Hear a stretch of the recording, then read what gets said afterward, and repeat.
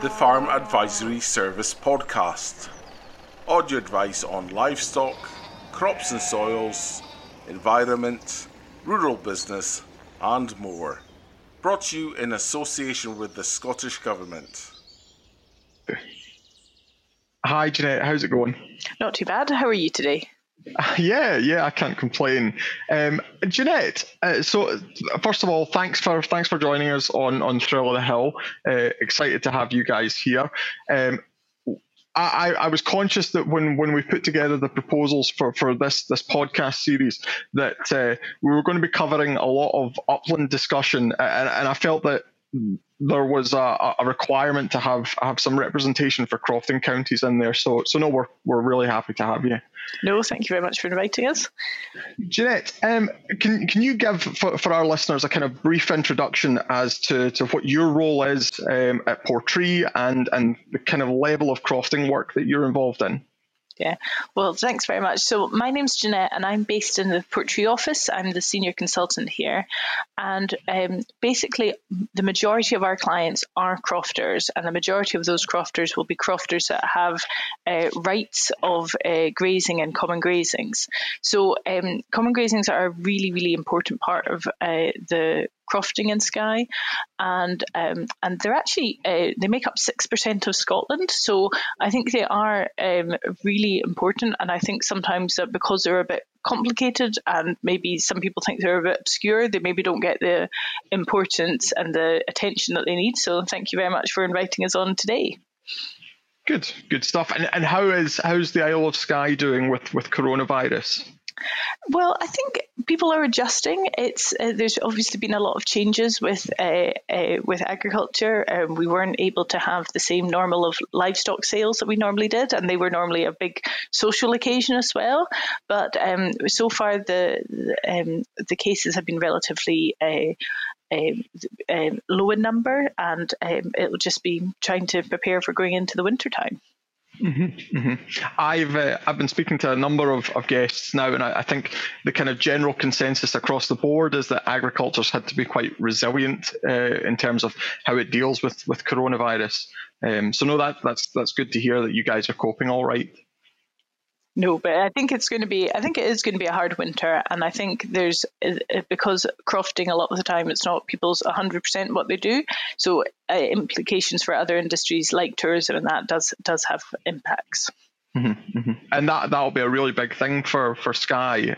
I've only been there once, but it was absolutely packed with tourists at the time. It was great. Yes, lockdown was somewhat eerie, but also I have to say that for people working a lot of common grazings, they found a lot of benefits because they could gather the sheep without lots of visitors' dogs or cars in the way and things like that. So there's I suppose there's a silver lining to anything. So, Janette, what's the current state of Scotland's crofts and common grazings?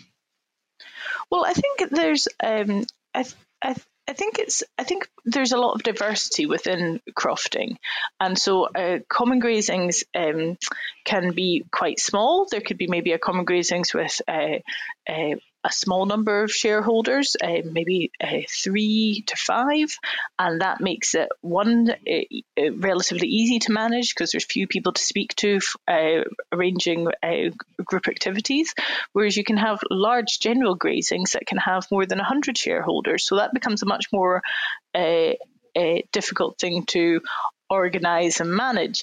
But I think sometimes when something's existed for a long time, it can be quite easy to overlook, because if you think about it, 6% of Scotland is managed collaboratively by communities, and the common grazings also tend to be areas of really high nature value farming areas, so they're really important for biodiversity.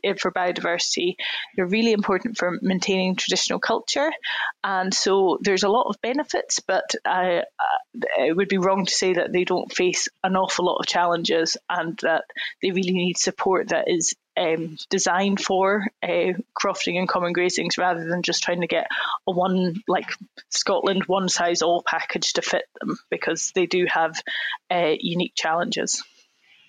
And for those listeners who, Janette, maybe aren't in Crofting County, don't have an awful lot of experience with crofts, can you define what it means to be a croft? So a croft is any holding that is regulated by the Crofting Commission. So it may be a case that you're on a croft and you're next door to another holding that's not in crofting, and there's no particular difference. You may be the same quality of grass, obviously the same latitude and everything like that. So it's really what makes crofting unique is that it's a regulated tenancy, and this is brought in as a result of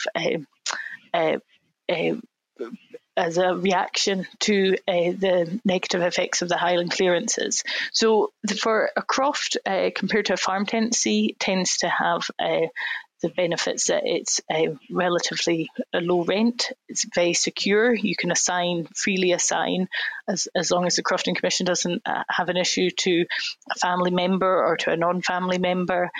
And but you do have duties as well, so you need to be actively cultivating the croft, not neglecting it, and there's also a residency duty of how that you should be living within 16 miles of the croft. Okay, yeah, no, that sounds good. And Janette, we're going to have a kind of broader discussion about common grazings, but am I right in thinking that not every croft in Scotland will have a common grazing? No, that's quite true. And there's if crofts don't have a share in the common grazings, it may be because they were never designed like that, and they may just have an area of moorland. The other thing might be that they might have in the past have had a share in the common grazings, but over time they've apportioned, which is when you can take an area of the common grazings for your sole use. So they've got land that they wholly manage. So, but I would say that one of the common grazings are so important because a lot of the crofting areas are store producing areas, and you need a certain number to sustain local livestock sales, and it's the livestock that are on the common grazings that tend to be the engine room of that. So although you might think that somebody's got a very small croft, if you don't think about what common grazing shares they have and how they use those common grazing shares, you might not get a full picture of their actual farming enterprise. Presumably, when it comes to working with common grazings, there is a level of negotiation there with management. And how does that generally work?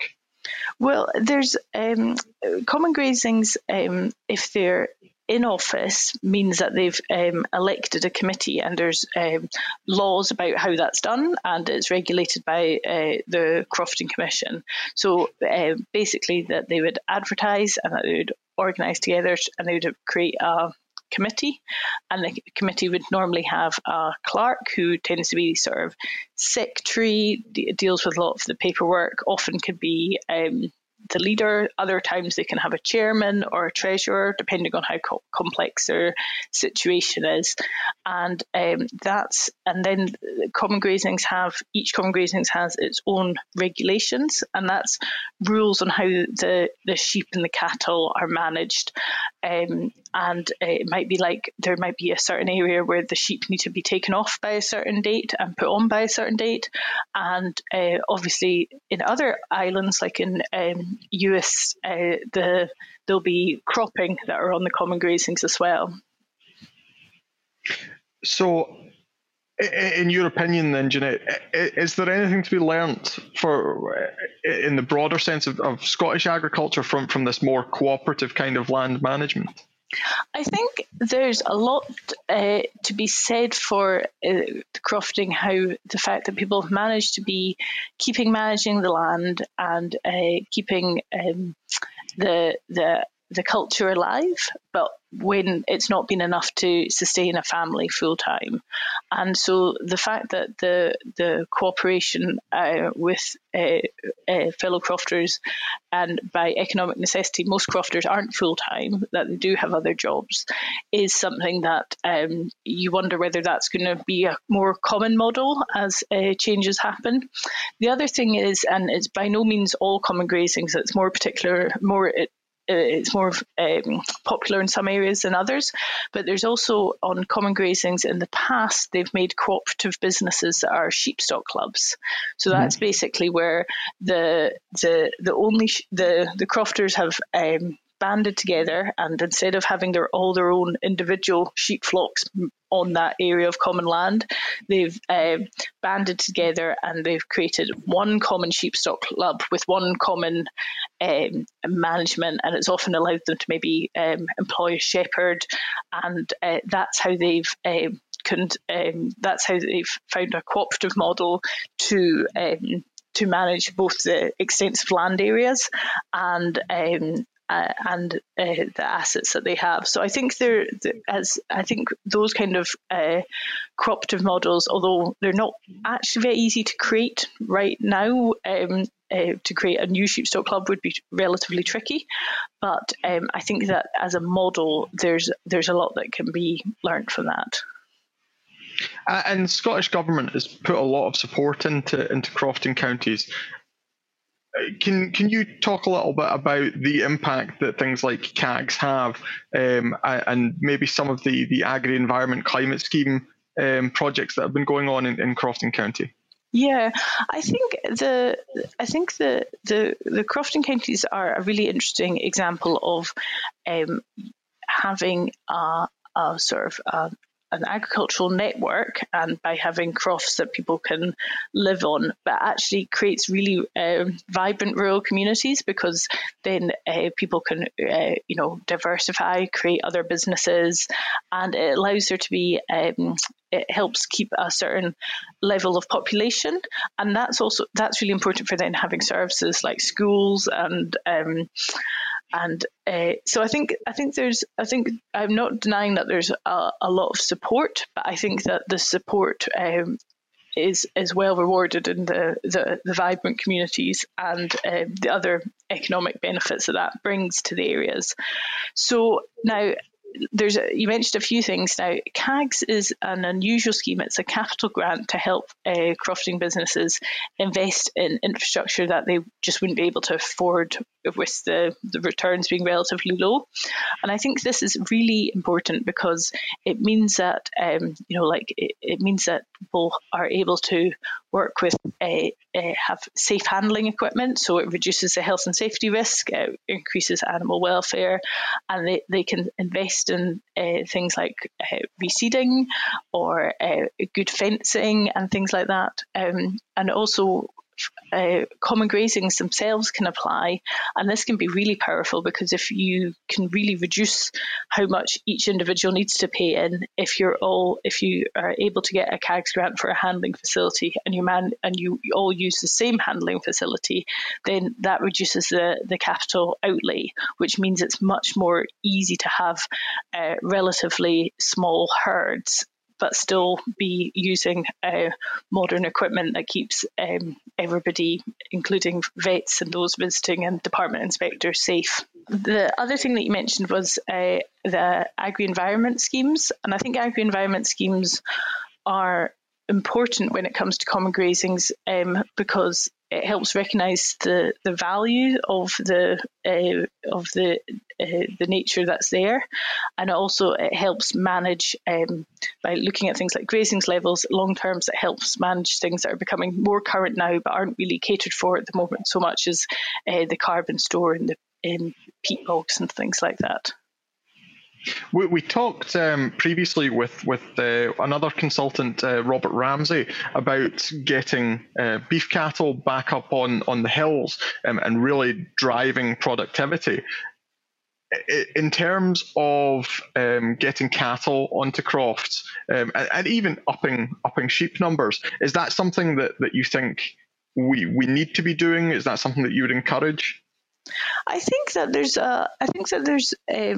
that hill cattle are an excellent use of common grazings, and a mixed grazing pattern can be very important. Skye's got quite a lot of cattle, and like we have a big store calf sale, and a lot of them would come from cows that are on common grazings. So I think this is why the importance of common grazings shouldn't be overlooked, because if you didn't have those common grazings and people only had their in-by croft lands, the stocking rates would be a lot less. I think there's maybe a better understanding now of the biodiversity benefits that having extensive cattle and sheep bring, not just for more charismatic species, but even just for the fact that if there's dung that's helping the insects and the base level of productivity on the common grazings. Would it be fair to say as well, Janette, that because a lot of crofters have second jobs and other sources of employment and income, that they're maybe more open to looking at diversification and options for things like renewable technology on crofts as well? I think that I think the fact that the crofting counties do tend to have people that have got other employment or other things probably does maybe make them more open to things, because they're being they're not just like focused only on their own business, they're seeing other things. So I think that that it does that is definitely a positive of crofting. But that's not to say that it's always just looking for the new things, because it's the importance of keeping traditions going is why you're seeing, common grazings committees staying in office, even if maybe the policy signals haven't been tremendously strong for that, and sheepstock clubs organising succession and like trying to keep the next generation interested, because common grazings, like I've said, high nature value farming, but a lot of them are not easy grounds to work, and it needs you need a lot of people, and you need fit people as well for that. So I think there's probably quite a good balance of seeing new things and adapting to new things, but also holding on to the key things that matters from a traditional point of view as well. Mm-hmm, mm-hmm. You touched, Janette, on the heritage aspects of crofting, and we've talked a little bit about the environmental benefits. What's always struck me about crofts is that although generally they're smaller units with less cattle and less sheep, that small patchwork of different land types within a croft is really good from a biodiversity perspective. And it's when people look at the farmed upland environment, they tend to look at big estates with huge open moorlands. And I think it's really important that we get the message across that there's tremendous diversity within small pockets of land. Yeah, and I think that's probably one of crofting's strengths, because when you're looking at a township, it's there'll be if you think of you imagine an imaginary township with 15 crofts, there'll be 15 individual management decisions being made on that croft for the in-by ground, and that might have a mixture of like maybe people making hay or silage, or growing fodder crops, or planting trees or hedges, and having in-by crops, in-by livestock. But on the common grazings, there'll be, if there's not a sheepstock club, it will be individual herds, but there'll be a manner of like collaborative management through the grazings committee that will set when when animals can go out, and they'd be the ones that would drive whether that common grazing's applied for things like agri-environment schemes and that. So it does mean that there's I think sometimes people could say, oh, it's just all monoculture. And that's certainly not the case with in a lot of crofting townships. And I think, when you think about the edge effects and species, the importance of species, then I think that is really important. And I think hopefully we're now moving away from thinking, oh, this is my productive area and this is my area for nature, because actually what a lot of species need is the low intensity managed grassland for over a large area for for wading birds, or with specific management for corncrakes. And we were speaking to Jamie Boyle and RSPB for a podcast about growing crops newest, and the crofting system on those common grazings actually mean that they've got the highest density of wading birds in the whole of Western Europe. So there's, I think crofting can show how agriculture can actually not damage wildlife, but actually be a real positive for wildlife and biodiversity. Good. And Janette, we're hearing more and more about the green recovery and the climate crisis. Do you see crofting as being particularly at threat of changes due to climate change? I think there is definite. I think crofting is possibly threatened, but even crofting now is living with the consequences of the climate change that we've had, because the summers are certainly wetter, and that probably has, as well as maybe more people having jobs off, has definitely meant that there's a lot less crops grown and there's a lot less hay and silage is preferred. So I think that there has been probably people have adapted already, even though it maybe didn't get the title of climate change, and that definitely is going to have implications. I do get concerned when people, there's often sort of blanket messages like, cattle are bad for the environment because of methane and things like that. And I worry that people maybe just focusing on pure efficiency could mean that the extensive systems maybe on paper look worse, and then those cattle would be, oh, well, we shouldn't have those cattle there. But actually, the ecosystem services that those cattle are doing, I would say, makes any sort of carbon cost through less efficiency. I would consider that would be something that should be definitely looked at in the round, and not just jump on, oh, well, because of the kilograms of the productivity, then those systems are under threat. Does that make sense? Do you see what I'm saying? Yeah. I'm totally with you here. I've had very recently the same kind of conversation. We know that Scottish Government are particularly interested in providing public good going forward, and I've always contended that grazing livestock are critical to providing that kind of public good.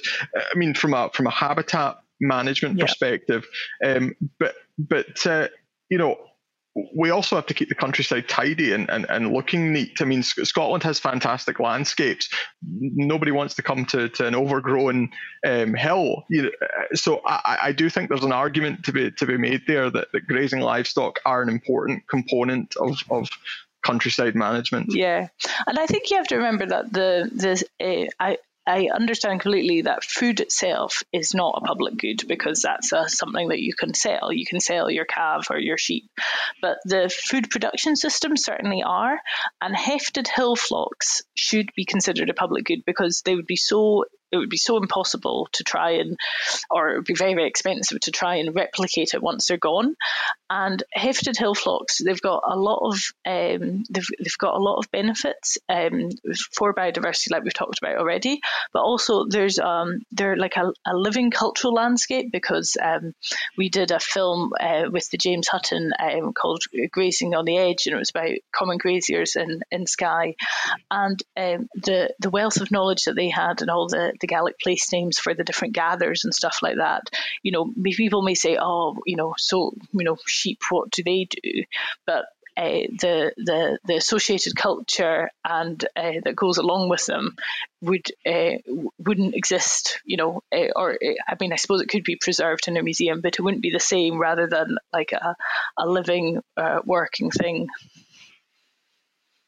And moving forward into 2021, Janette, what would you like to see from Scottish Government? What would you like to see the industry doing themselves? What do you think is really interesting? What's happening right now that you think we should be paying more attention to? I think that crofting and common grazings maybe need to have a bit more confidence in themselves and their systems, because I think that the value of what they do day to day is being recognised more.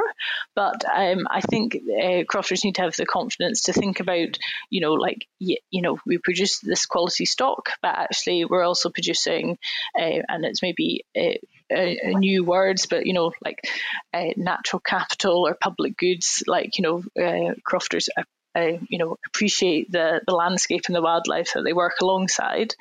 And I think it would be good for being a common grazings clerk is maybe an unenviable job at times, but the fact of that amount of community collaboration exists, I think that should be only supported more, because if you have it's really a good common grazings can really make a lot of the other things easier.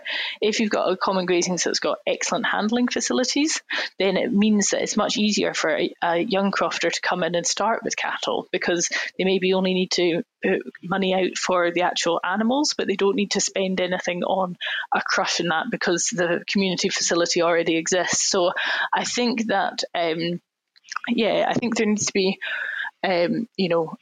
continued support but also confidence and to face the future, because it is uncertain. It's not going to be easy, but I don't think crofting communities should feel that they're on the back foot. They've adapted and changed to a lot, and I'm sure that they will going forward as well. Okay, Janette, you mentioned there something that I want to pick up on. The importance of a common grazings clerk. Now, with multiple people working on a common grazings, how do you manage conflict? I'm sure there must be conflict, and how do you manage the decision making process? I'm just thinking, hypothetically, a common grazing that's maybe a bit poached. How do you encourage everybody to bring their cattle off or their sheep, or a fence that's down? How do you approach that subject with multiple people?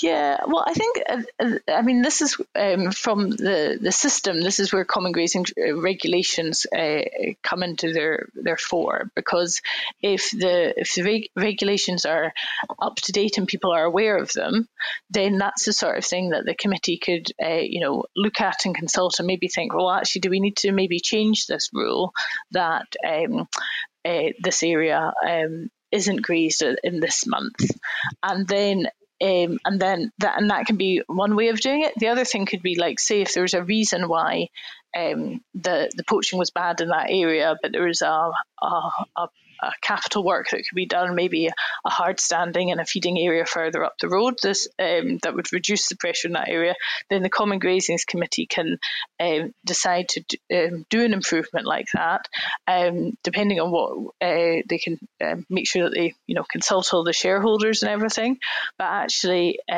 then they can apply for apply for a CAGS grant to get support.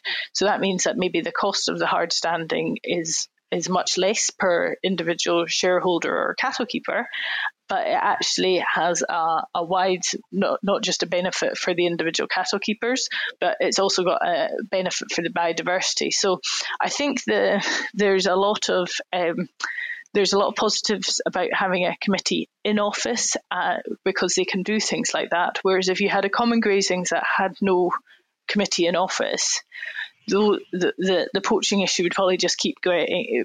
stay the same or get worse. So I think that's probably the one important thing, is like by having a committee in office, then it makes it much easier to use levers to improve things. And but I won't hide from the fact that it can take a lot of time, and it can take a lot of negotiation, and I think that it's these sort of what the policy people call these transaction costs that maybe aren't very clearly understood and rewarded. But when those discussions happen and people move together collaboratively, the power of what they do is so much greater than if they all try to manage on their own. That I think I would like to see a lot more support towards transaction cost of like trying to, before you working on either infrastructure or starting to manage biodiversity and things more. I think that would really help. With the majority of crofts being, I would argue, in areas of certainly the upland environment, if not rough grazing environment, and with the prevalence of deer in those kind of habitats, how are deer managed on common grazings? Well, I mean, there'd be a wide variety, but certainly I know that there's more of a push now for the local deer management groups to consider crofting issues, and I think it's the sort of thing that if crofters have concerns, that it's the sort of thing that a bit of collaboration either with their landlords or with the local deer management groups would certainly benefit. No, that's good. We're going to be following up on a discussion with the Venison Advisory Service with regards to deer management and venison production. So no, it's interesting to get the crofting perspective on deer. As we talked about, there'd be a wide variety in crofting. So there'd be some crofters that would have a strong interest in stalking themselves, and there'd be other ones that would maybe, if they had a problem with deer in their silage, would need to call on neighbours or gamekeepers. I think definitely if either in-by crofts or common grazings have problems with deer, that there are mechanisms in place to try and help that, and so they should. That's something that they can explore, and your podcast might explore that further. Obviously, the farmed upland environment has a host of different species in it already. Is there any kind of conflict there in terms of how you manage existing wildlife, and how do people get around that? I'm thinking issues with foxes. We already touched on deer, predatory birds, particularly for areas with high wader concentrations, have been a big issue. How do farmers and crofters deal with that? So I think obviously there'll be some areas with common grazings that don't have any foxes, and we do have foxes in Skye, and I think that there may be a wee bit of a thing of the past, but they're very effective, and I'd be definitely thinking that they should be reinvigorated. Is that there used to be fox clubs, and that's where people would pay a certain amount of subscription for based on maybe how much sheep they had, and then that would help fund a fox controller. And I think that's really important, because with any kind of when you're trying to manage a population like foxes, I think sort of piecemeal control can sometimes be not good for animal welfare, but also maybe not so effective. So I think there's there's an importance of sort of bringing that back, because not only there's more work now that shows the importance, like you mentioned, of controlling foxes for things like waders and things like hen harriers, as well as for agricultural production. So I think there's a need for some sort of reinvigoration on that point of view. Probably the more modern issue is that with the reintroduction of sea eagles, that can be pose particular problems in particular areas, and there is Nature Scot has a scheme and has call-off contractors that try and help deal with that recognised conflict that there can be in some areas. And And yeah, I think if there's in crofting, obviously you'll have some enthusiasts for controlling wildlife, and I think there tends to be a lot of informal collaboration for, like, if you've problems with things like hooded crows and stuff like that. In terms of the Agri-Environment Climate Scheme and what is available specifically for small units, there is a range of options there. And you mentioned hooded crows. We can talk a bit about predator control. Obviously, there's the cattle retention on small units option. What's your opinion on the uptake of these options for crofters across Scotland? And are these options practical on a small scale? I think I've seen a lot of positivity from previous versions of schemes that had the cattle introduction, because in the previous versions you only had to introduce 2 cows, and there's a lot of crofters now with maybe 20 cows, but that their herd would have started with 2 cows in maybe RSS days and stuff. So I do think the cattle introduction and the cattle retention payments were valuable, but obviously nothing works on its own. They're an important, and they helped recognise the value of cattle, but it would be naive to think that they on their own did that. The importance, the buoyant store calf trade also would be a major driver to keeping people interested in cattle, and that obviously has big biodiversity benefits. The current EEC scheme, the small cattle payment is maybe not quite as relevant to a lot of units as the previous versions were, because it's quite selective for measures that have some element of mechanical use, like something that you would need to take a contractor in for. So, for example, wade or graze grassland, which is an important part of a lot of the biodiversity management on crofts, isn't actually something that gets an extra top up from the small units payment. So I think there's a need to look at crofts more holistically, because, as you've mentioned, they tend to be much smaller units. So the idea that you can hive off like this area is for this species and this area is for these species, it's a low input mosaic as a whole in a patchwork across a whole township. That is where the real biodiversity benefits come from. So I think that if schemes could be tweaked to take that reality into place more, that would be useful. And I do think it's positive that there's now like the cattle schemes and that, and there's a sort of a recognition of the importance of grazing in these schemes. Whereas I think in the past, a lot of times people used to think, oh, environmental schemes, that's just stock reduction or taking stock off, whereas actually the importance of high nature value farming systems is that the stock are there, because actually the biggest threat to probably biodiversity in the crofting counties would be land abandonment. For a lot of crofters, particularly on the west coast as well, there have been options specifically at national priority species like corncrake, and I'm thinking great yellow bumblebee. Can you talk a little bit about some of the crofting practices that are going on that are really promoting those species in particular? Yeah, corncrakes are a really interesting species to think about, because certainly in Skye, there's very much, and RSPB will happily say this, that it's active crofting is very good for corncrakes.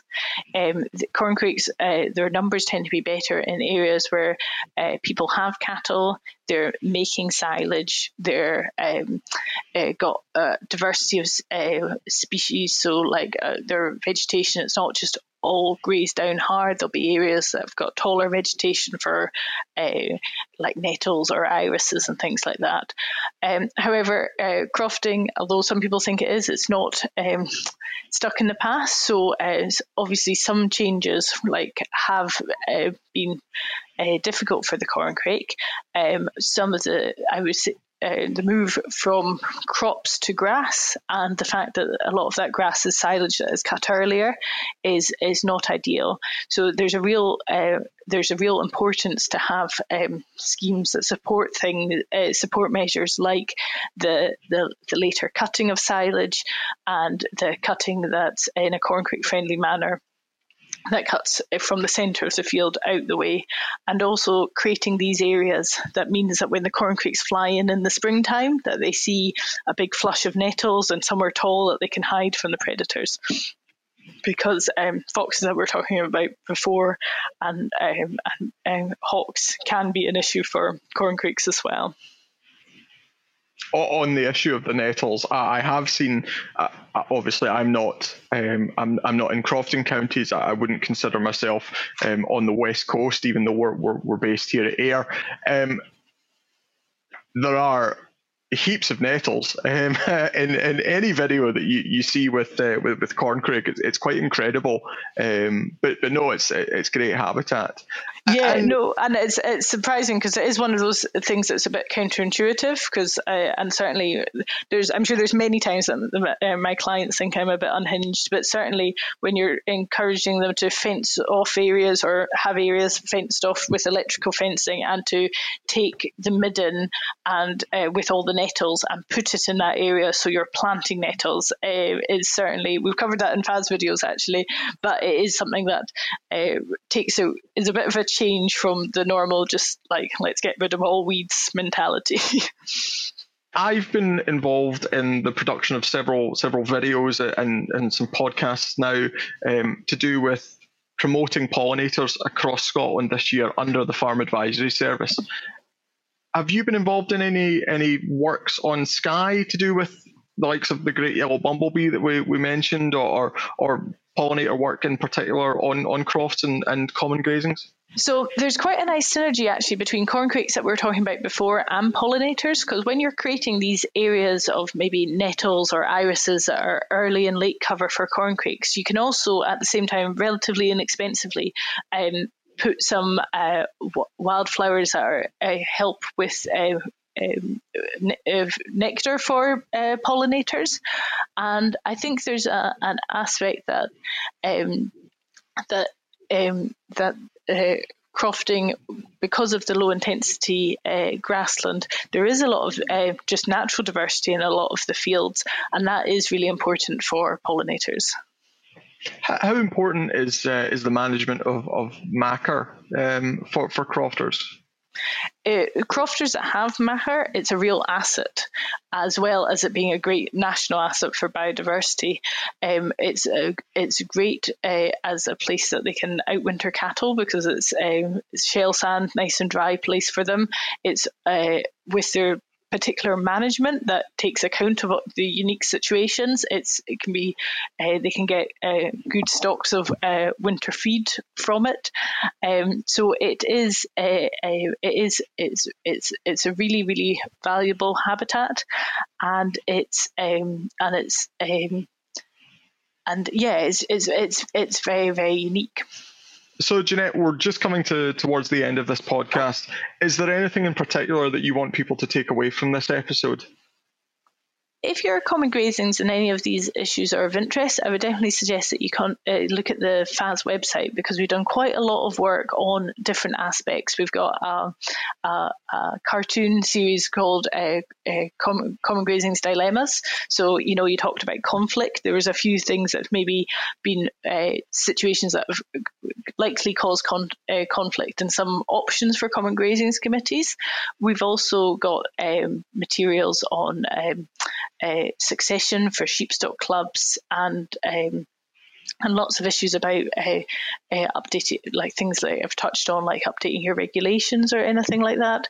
So there's a host of material. So if any of these any of the things I've mentioned pose any questions, then certainly look at the FAS website, call the FAS helpline, and there's a wealth of stuff on Common Grazings, but also for individual crofts, there's lots of information about actions that you can do on various things on the FAS website as well. Good. Well, thank you very much for joining us, Janette. That was good. Excellent.